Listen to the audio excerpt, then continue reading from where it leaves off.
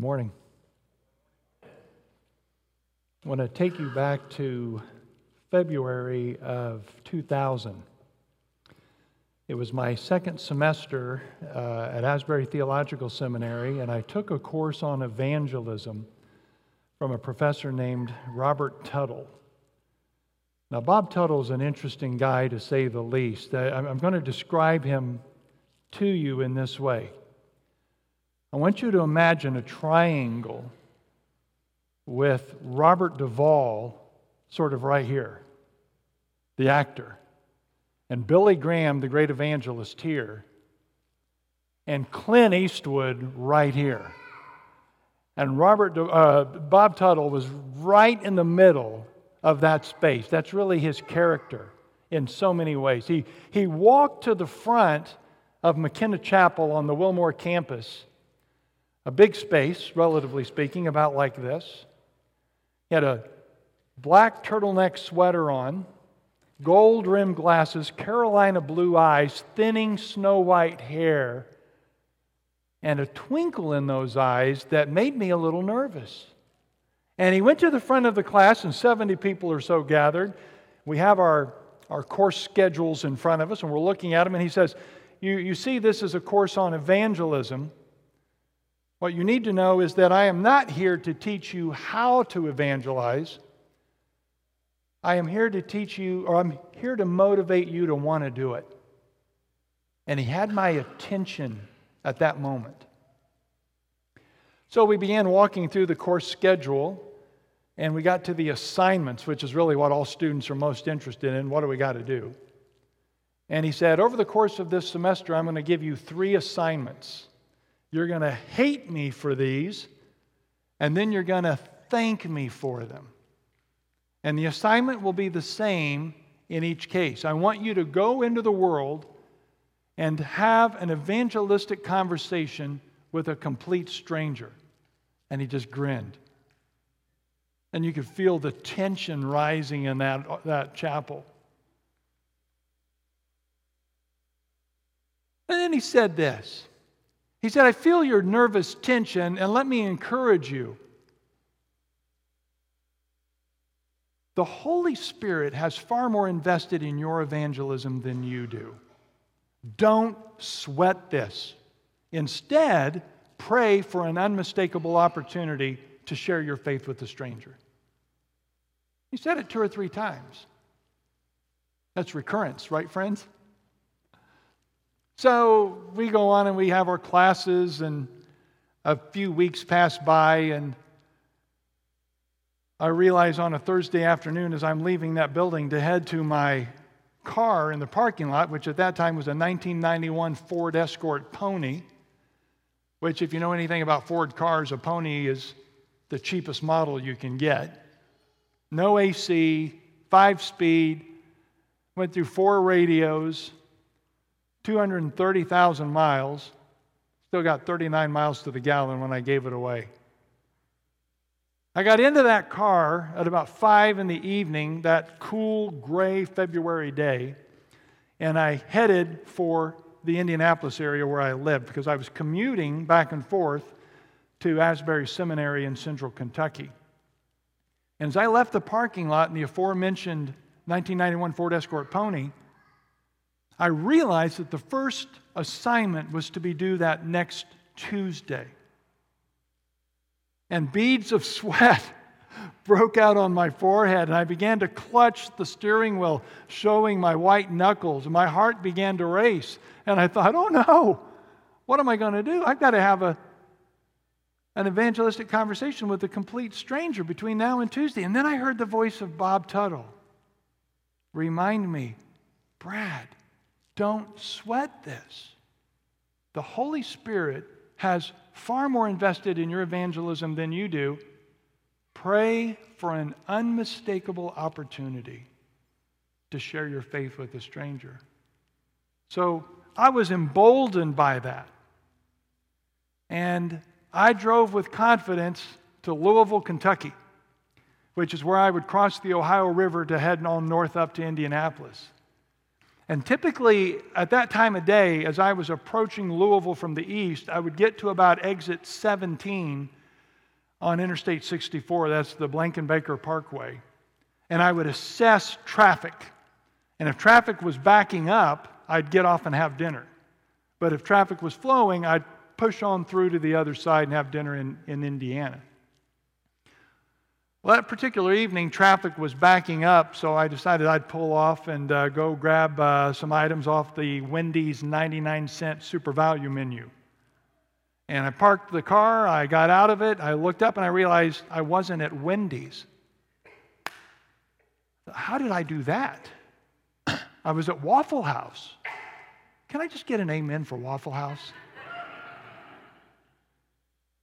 I was at a Waffle House and I thought, well, that's not a problem. I'll just go in and have breakfast for dinner. I like that.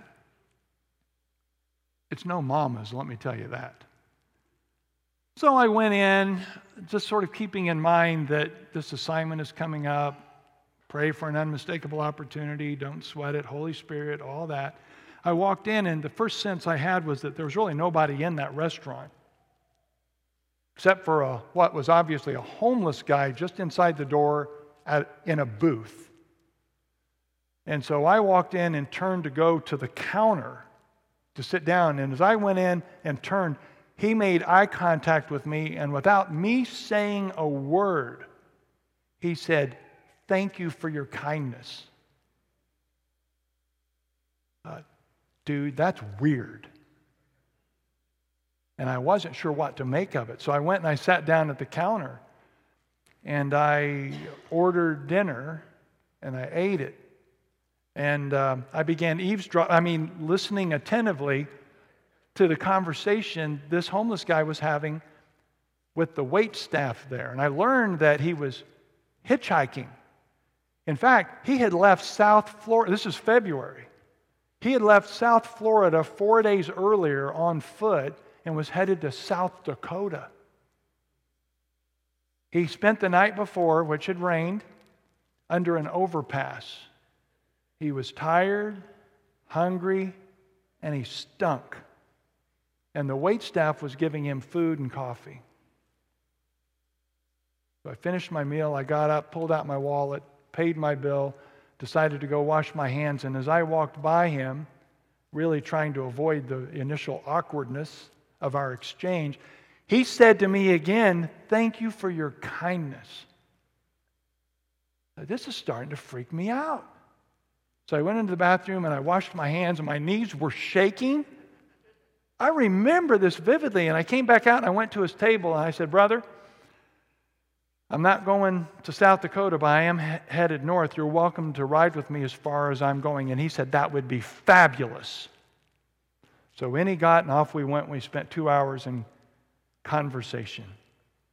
And before he got out, my hand was on his knee, and we were praying together. And I could not believe it.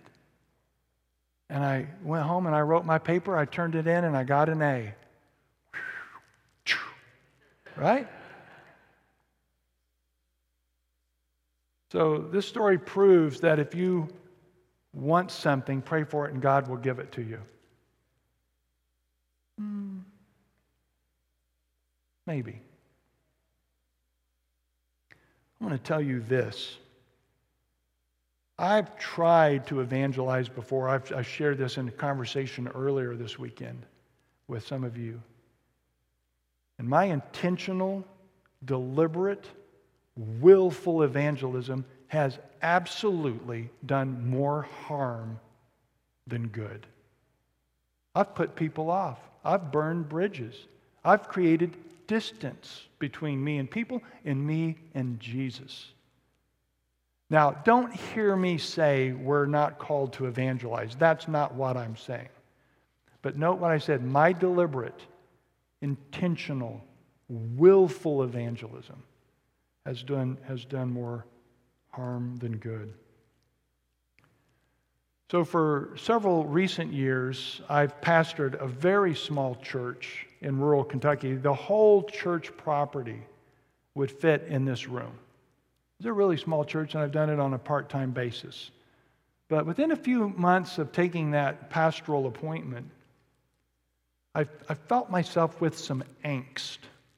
You know what I mean by angst? Sort of that space between anxiety and anger, right? Because I really had ideas for the church, and those ideas weren't happening.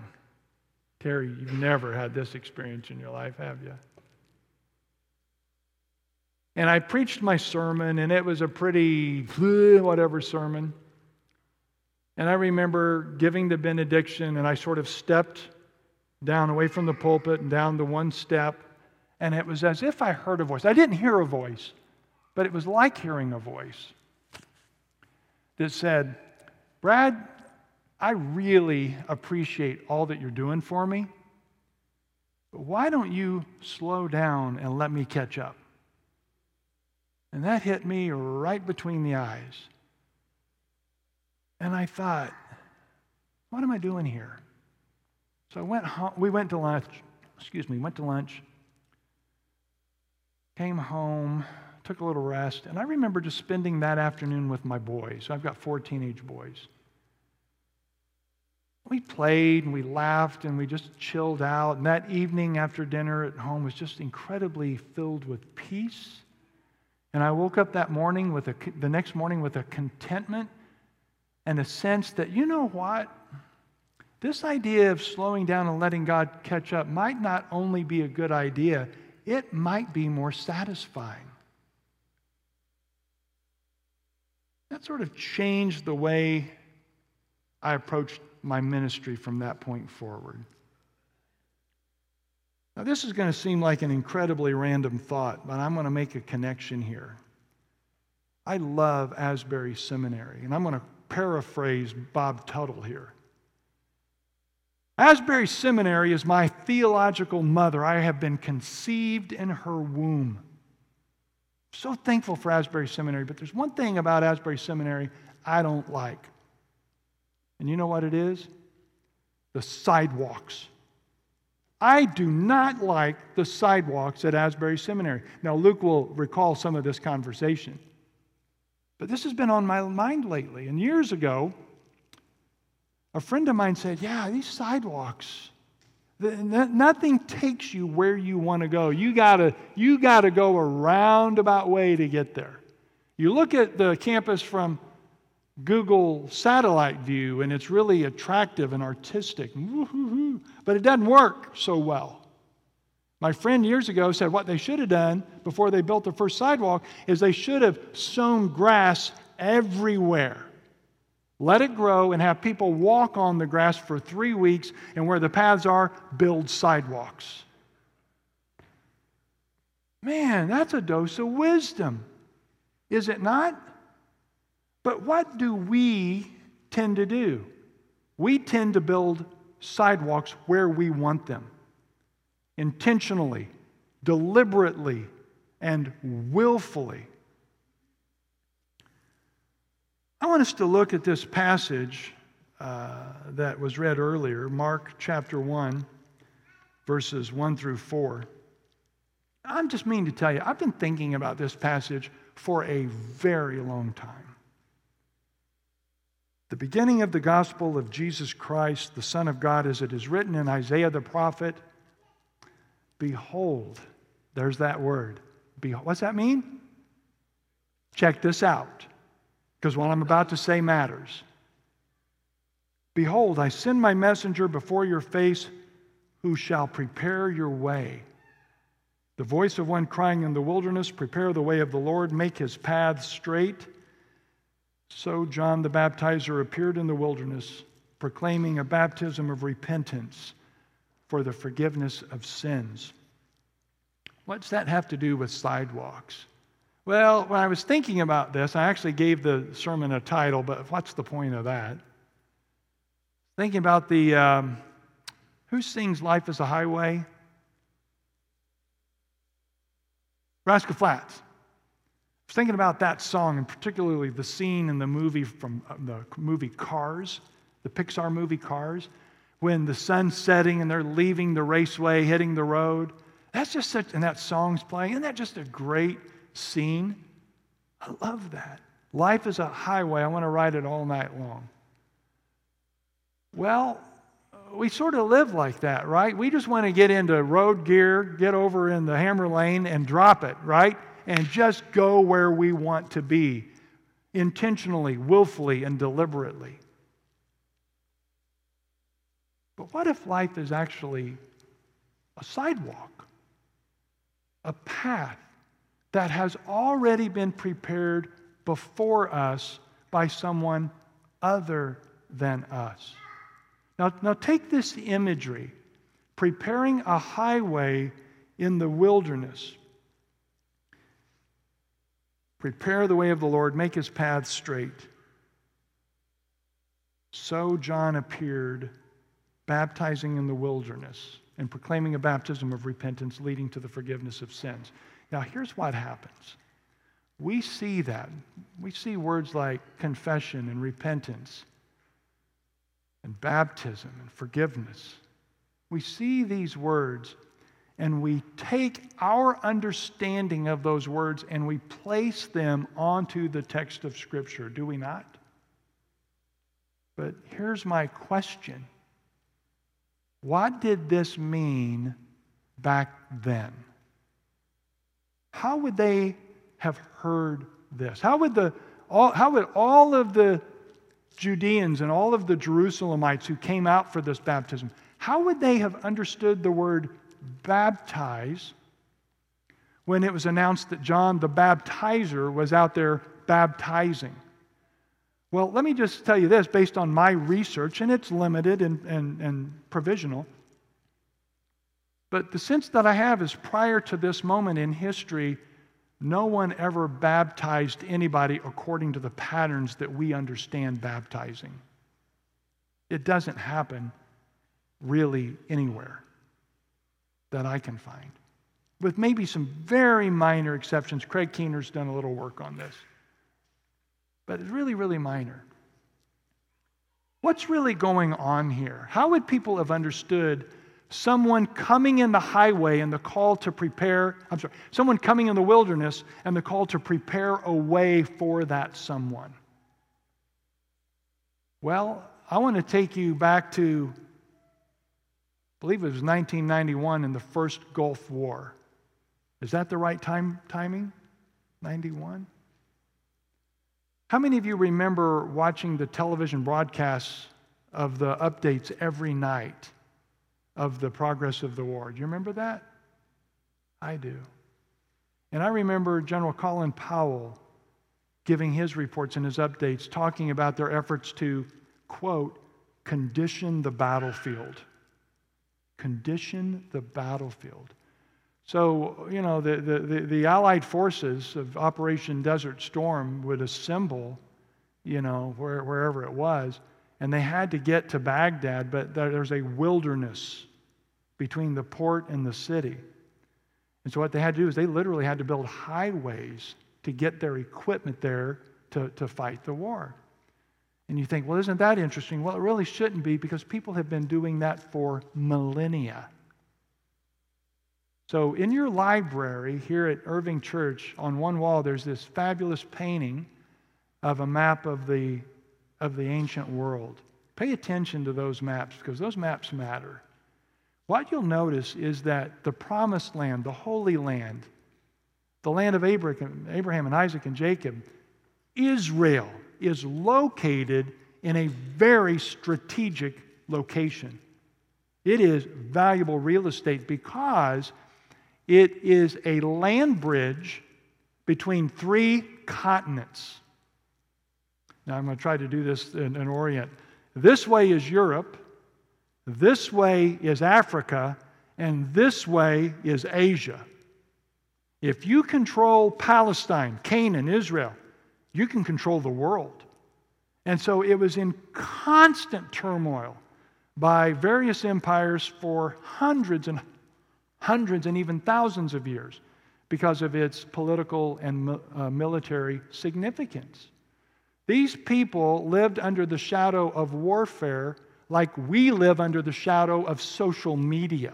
It permeated every aspect of their being. And so that raises the question, in light of that reality, how would they have heard, understood, and received these words? Well, here's what I want to suggest. These words may not have meant to them what we make them mean for us today. You with me? If we read within the context of that world, we might hear something like this. Behold, I'm sending my messenger, my emissary, my forward soldier to prepare a way for you, to condition the battlefield. As a voice in the wilderness crying, prepare for the way of the advancing army, and make straight those highways to deliver the weapons of assault.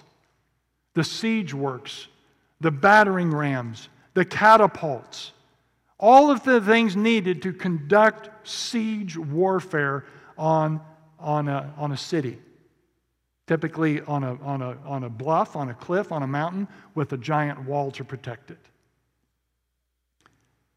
And then you get this, and John the Baptizer thus appeared in the wilderness, preaching a baptism of repentance, leading to the forgiveness of sins. If you were to be given the opportunity to look at those words as they were used in the context of the first century ancient Near East, you would find that they tended to have particular meanings. Now, I'm speculating here a little bit, and I might be wrong on this. But the sense that I have is that the word sin could certainly be a religious problem, right? A violation against God's will. But it is also used in the literature of that time for crimes against state, for treason, in fact. The word repentance is often used in the original language as a word for surrender. The word forgiveness, in the original sense, is often used as a word for pardon. And here's what's really interesting to me. The word baptized almost always means to overwhelm something, to consume it, to envelop it, to the destruction of that thing. There are reports in the ancient literature of ships that are sunk. And the language reports in the original Greek that the ship was enveloped by the water. It was baptized by the water. Isn't that interesting? There are accounts of young men ganging up against another young man and drowning him in a pool of water. And what it says is they baptized him to death. They drowned him. There are reports of the city of Jerusalem being sort of overrun by enemy forces when it was conquered. And the description by Josephus, an ancient historian, is that the city was overwhelmed by the forces. It was baptized by the enemy. And the ancient first century Jewish philosopher and apologist, Philo, talks about alcohol, liquor, being a device that can overwhelm one's mind and deprive it of reason, so that a person who drinks excessively becomes baptized by the alcohol to the point that they become foolish. This is how this word is used collaterally, and we see it appear here. So my question is the way we read this today consistent with the way they would have heard it back then? I'm almost thinking that Mark is drawing on the language of the day. What words do we use? Is Nick in here? Is Nick standing in here, sitting in here? Nick was wearing a t-shirt yesterday that was hilarious. Where is he? Nick, what did your shirt say yesterday?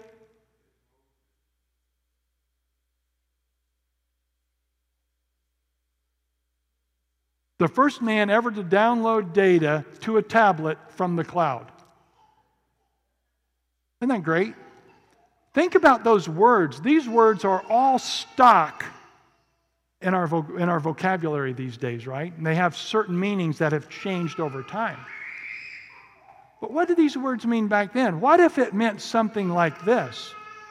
What if Mark is painting a picture of a battle, and maybe a battle that's not physical, but spiritual? You with me?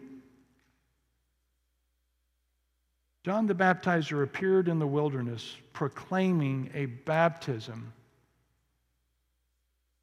a voluntary destruction, right? A voluntary destruction of surrender, leading to pardon for crimes against God. I think that would have sat with their ears, or would have landed in their ears in ways that they would have understood and responded to. Now, what does that mean? We're to go out and drown people? Absolutely not. Of course not. But I think it makes us think about baptism in a way that's more than simply a rite of initiation or a special moment or something that's symbolic. I think when we come to baptism, I surrender all. We sing, do you all sing that song? Do we really? I mean, really? Do we surrender all to Jesus? I think what we tend to do is we sort of take Jesus and we put him in one pocket, and we put our vacation in another pocket, and we put our car in a pocket, and we put our promotion in a pocket, and we put our boyfriend in a pocket, and we just go through life. I got Jesus, I'm good. Now, I'm not suggesting that Jesus doesn't want us to have a vacation or a car or a job or a girlfriend or a boyfriend. I'm not suggesting that. But what I am suggesting that there has to be a primary allegiance. And that is not just to the person of Jesus, but to the will of Jesus.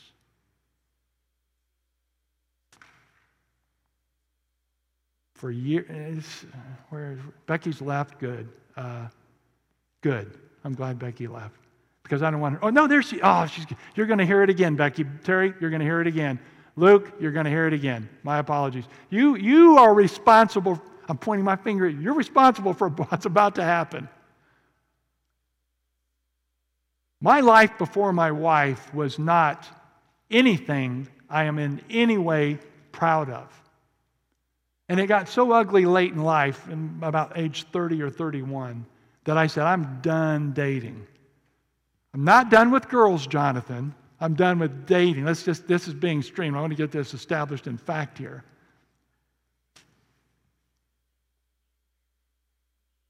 And I just happened to meet this young youth pastor who lived 2 hours away at a youth event. And we became friends. And in a very short time, we became more than friends. We fell in love. And it was like falling off a log. It was the easiest thing I've ever done in my life. I had tried to make so many relationships work, willfully, intentionally, deliberately. I did more harm than good to me and them, and to Christina in the process. Thankfully, she's gracious. Well, the light began to go on when I realized that I no longer wanted to vacation with my friend Walter, who I always would choose over my girlfriends to vacation with. And I said, I want to go on vacation with Christina. And we began spending more and more time together. And I would go to Madison, Indiana, 2 hours away, and visit her for a day. And then she would come to the Indianapolis area where I was, and she'd visit for the day. And I was in the process of buying a condo and trying to furnish it. And I needed cookware. And my buddy Walter said, you need to buy Calphalon. I've done the work. This is what you want. So we go, Christine and I, spending our day looking at Calphalon. That stuff's expensive.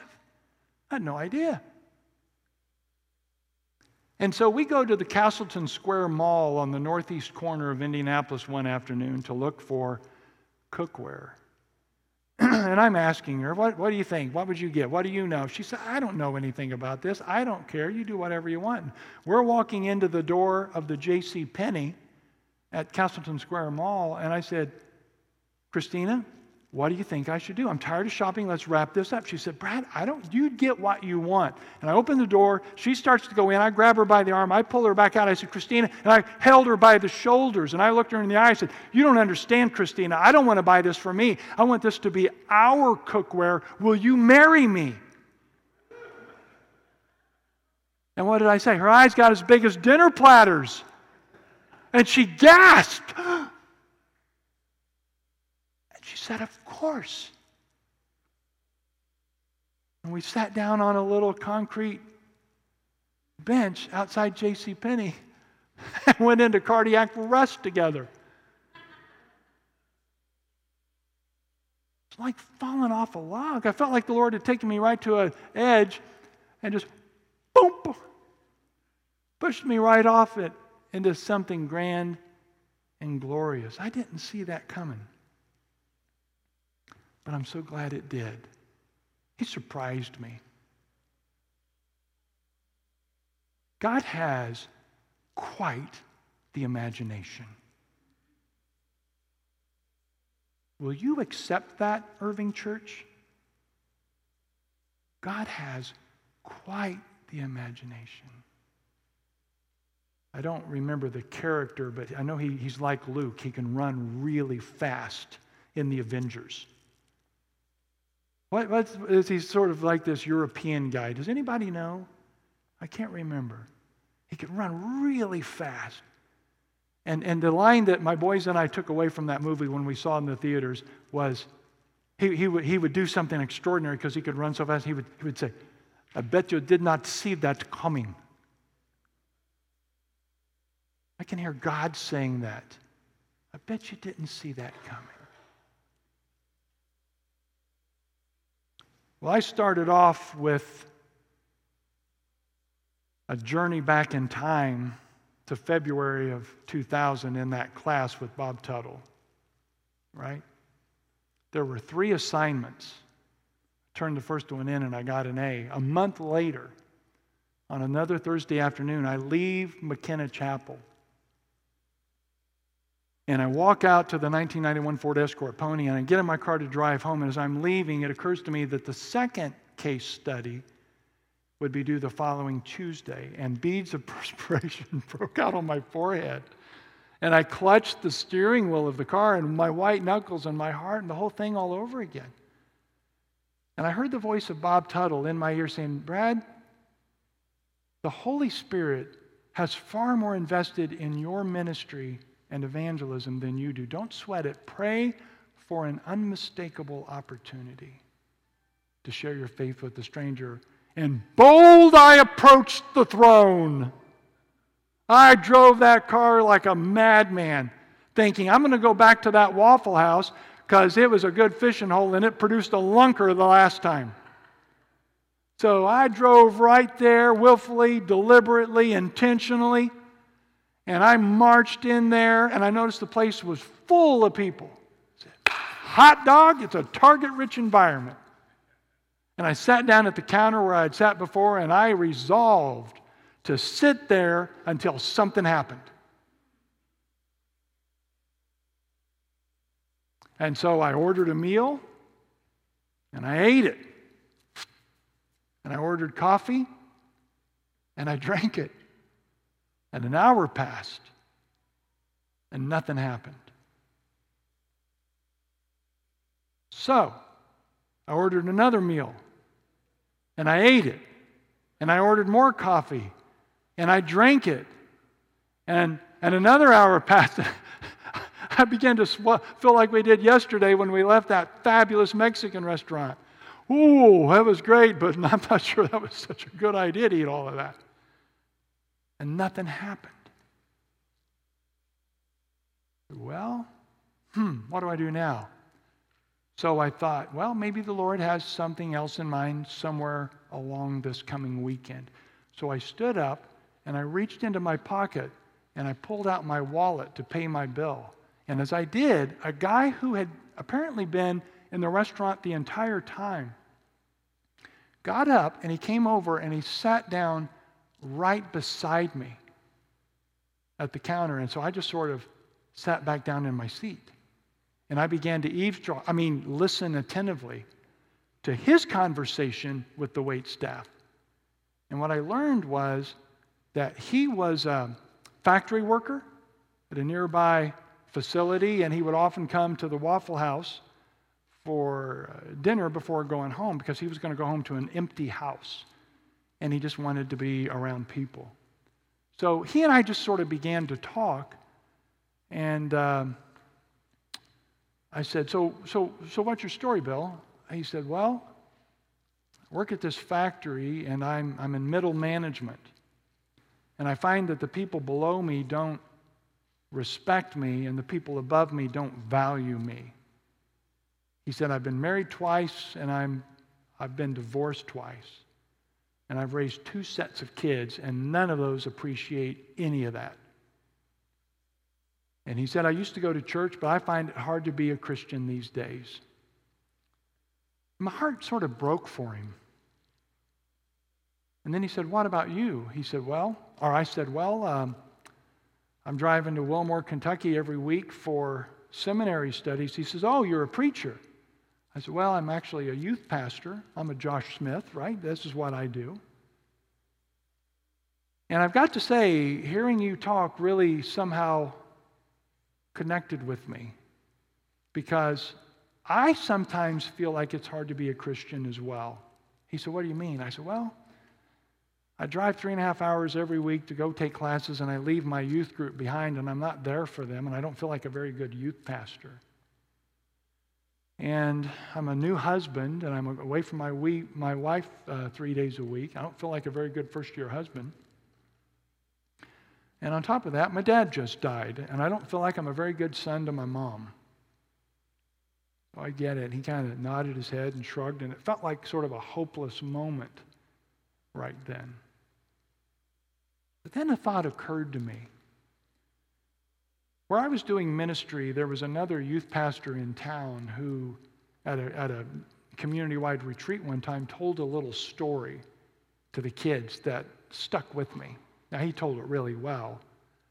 But I said to Bill, as we're sitting at that Waffle House counter, I said, Bill, my friend Scott, who's a kind of a colleague there, told a story that encouraged me, and I wonder if it might encourage you. I'd like to tell it to you, but I don't want to offend you because it's a story for kids. He said, let's have it, brother.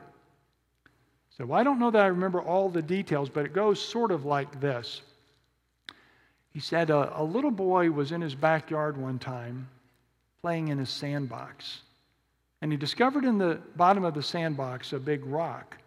And he wasn't able to move the rock out of the sandbox to play like he wanted to, so he went into the house and he asked his dad, he said, Dad, did you know there's a rock in that sandbox? And the dad said, well, no, I didn't.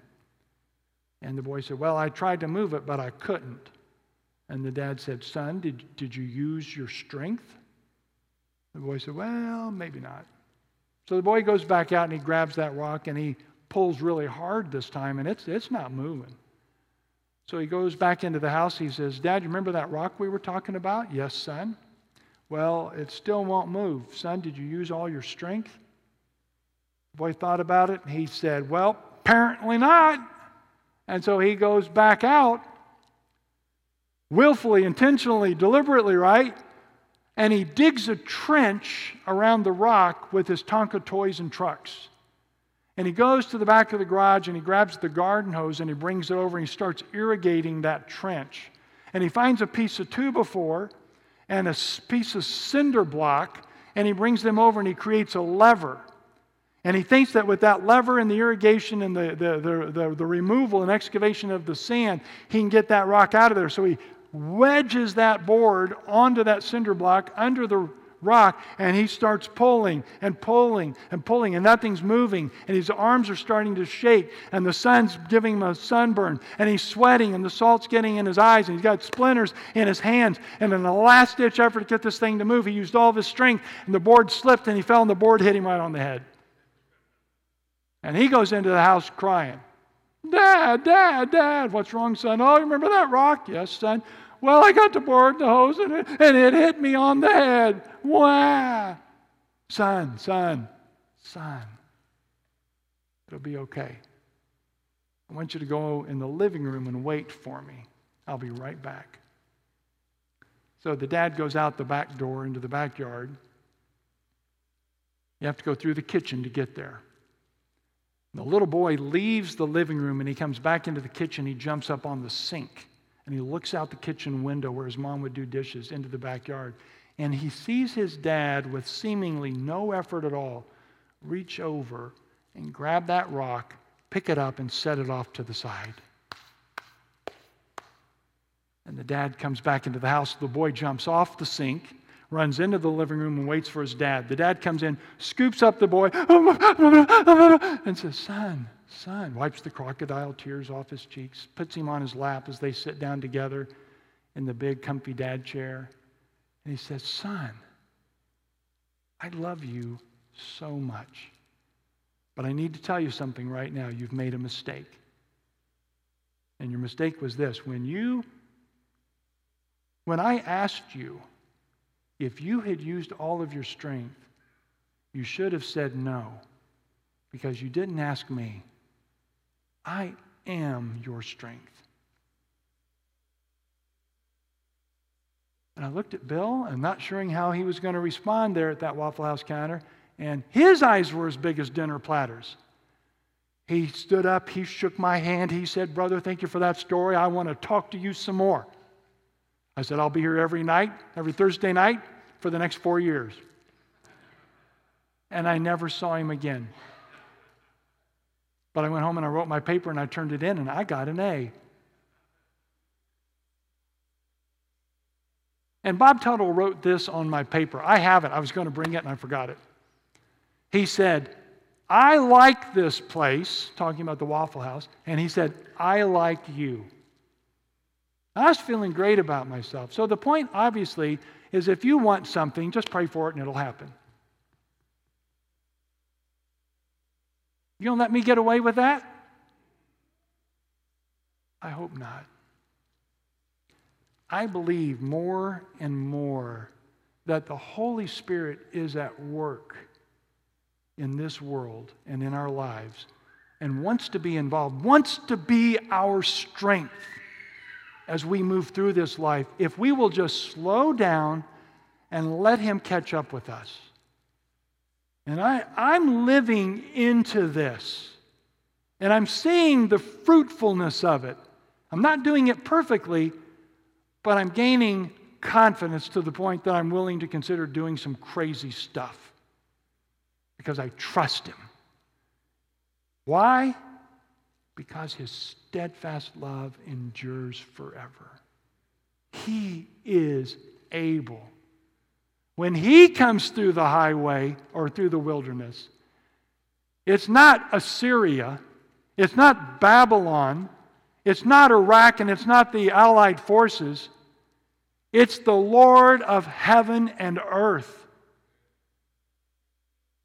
And if He can form mountains and craft seas, He can help me. His job is not to get on board with my will. My job is to get on board with His. So it's really not about me. I think Toby Keith is wrong. We shouldn't be talking about me. We should be talking about Him. What if we awoke every day with an expectation that the Lord was going to surprise us? What if we put our feet on the floor each morning and the first thought was, Lord, what are you going to do that I didn't see coming? Do we have the imaginative capacity to make room for a God that big? Well, Brad, that's all fine and well, but how does this play out Monday morning? Well, Monday morning, some of you may have a decision to make about a job. What if you surrendered your position on that job to God and said, your will, not mine? What if when it came time to choose a spouse in the coming days, weeks, months, years, instead of saying, I think I can make this happen, we can make this work, you said, Lord, your will, not mine?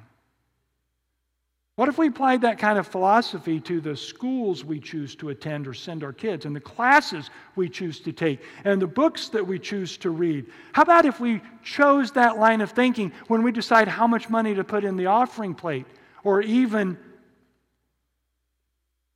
what we're going to have for lunch?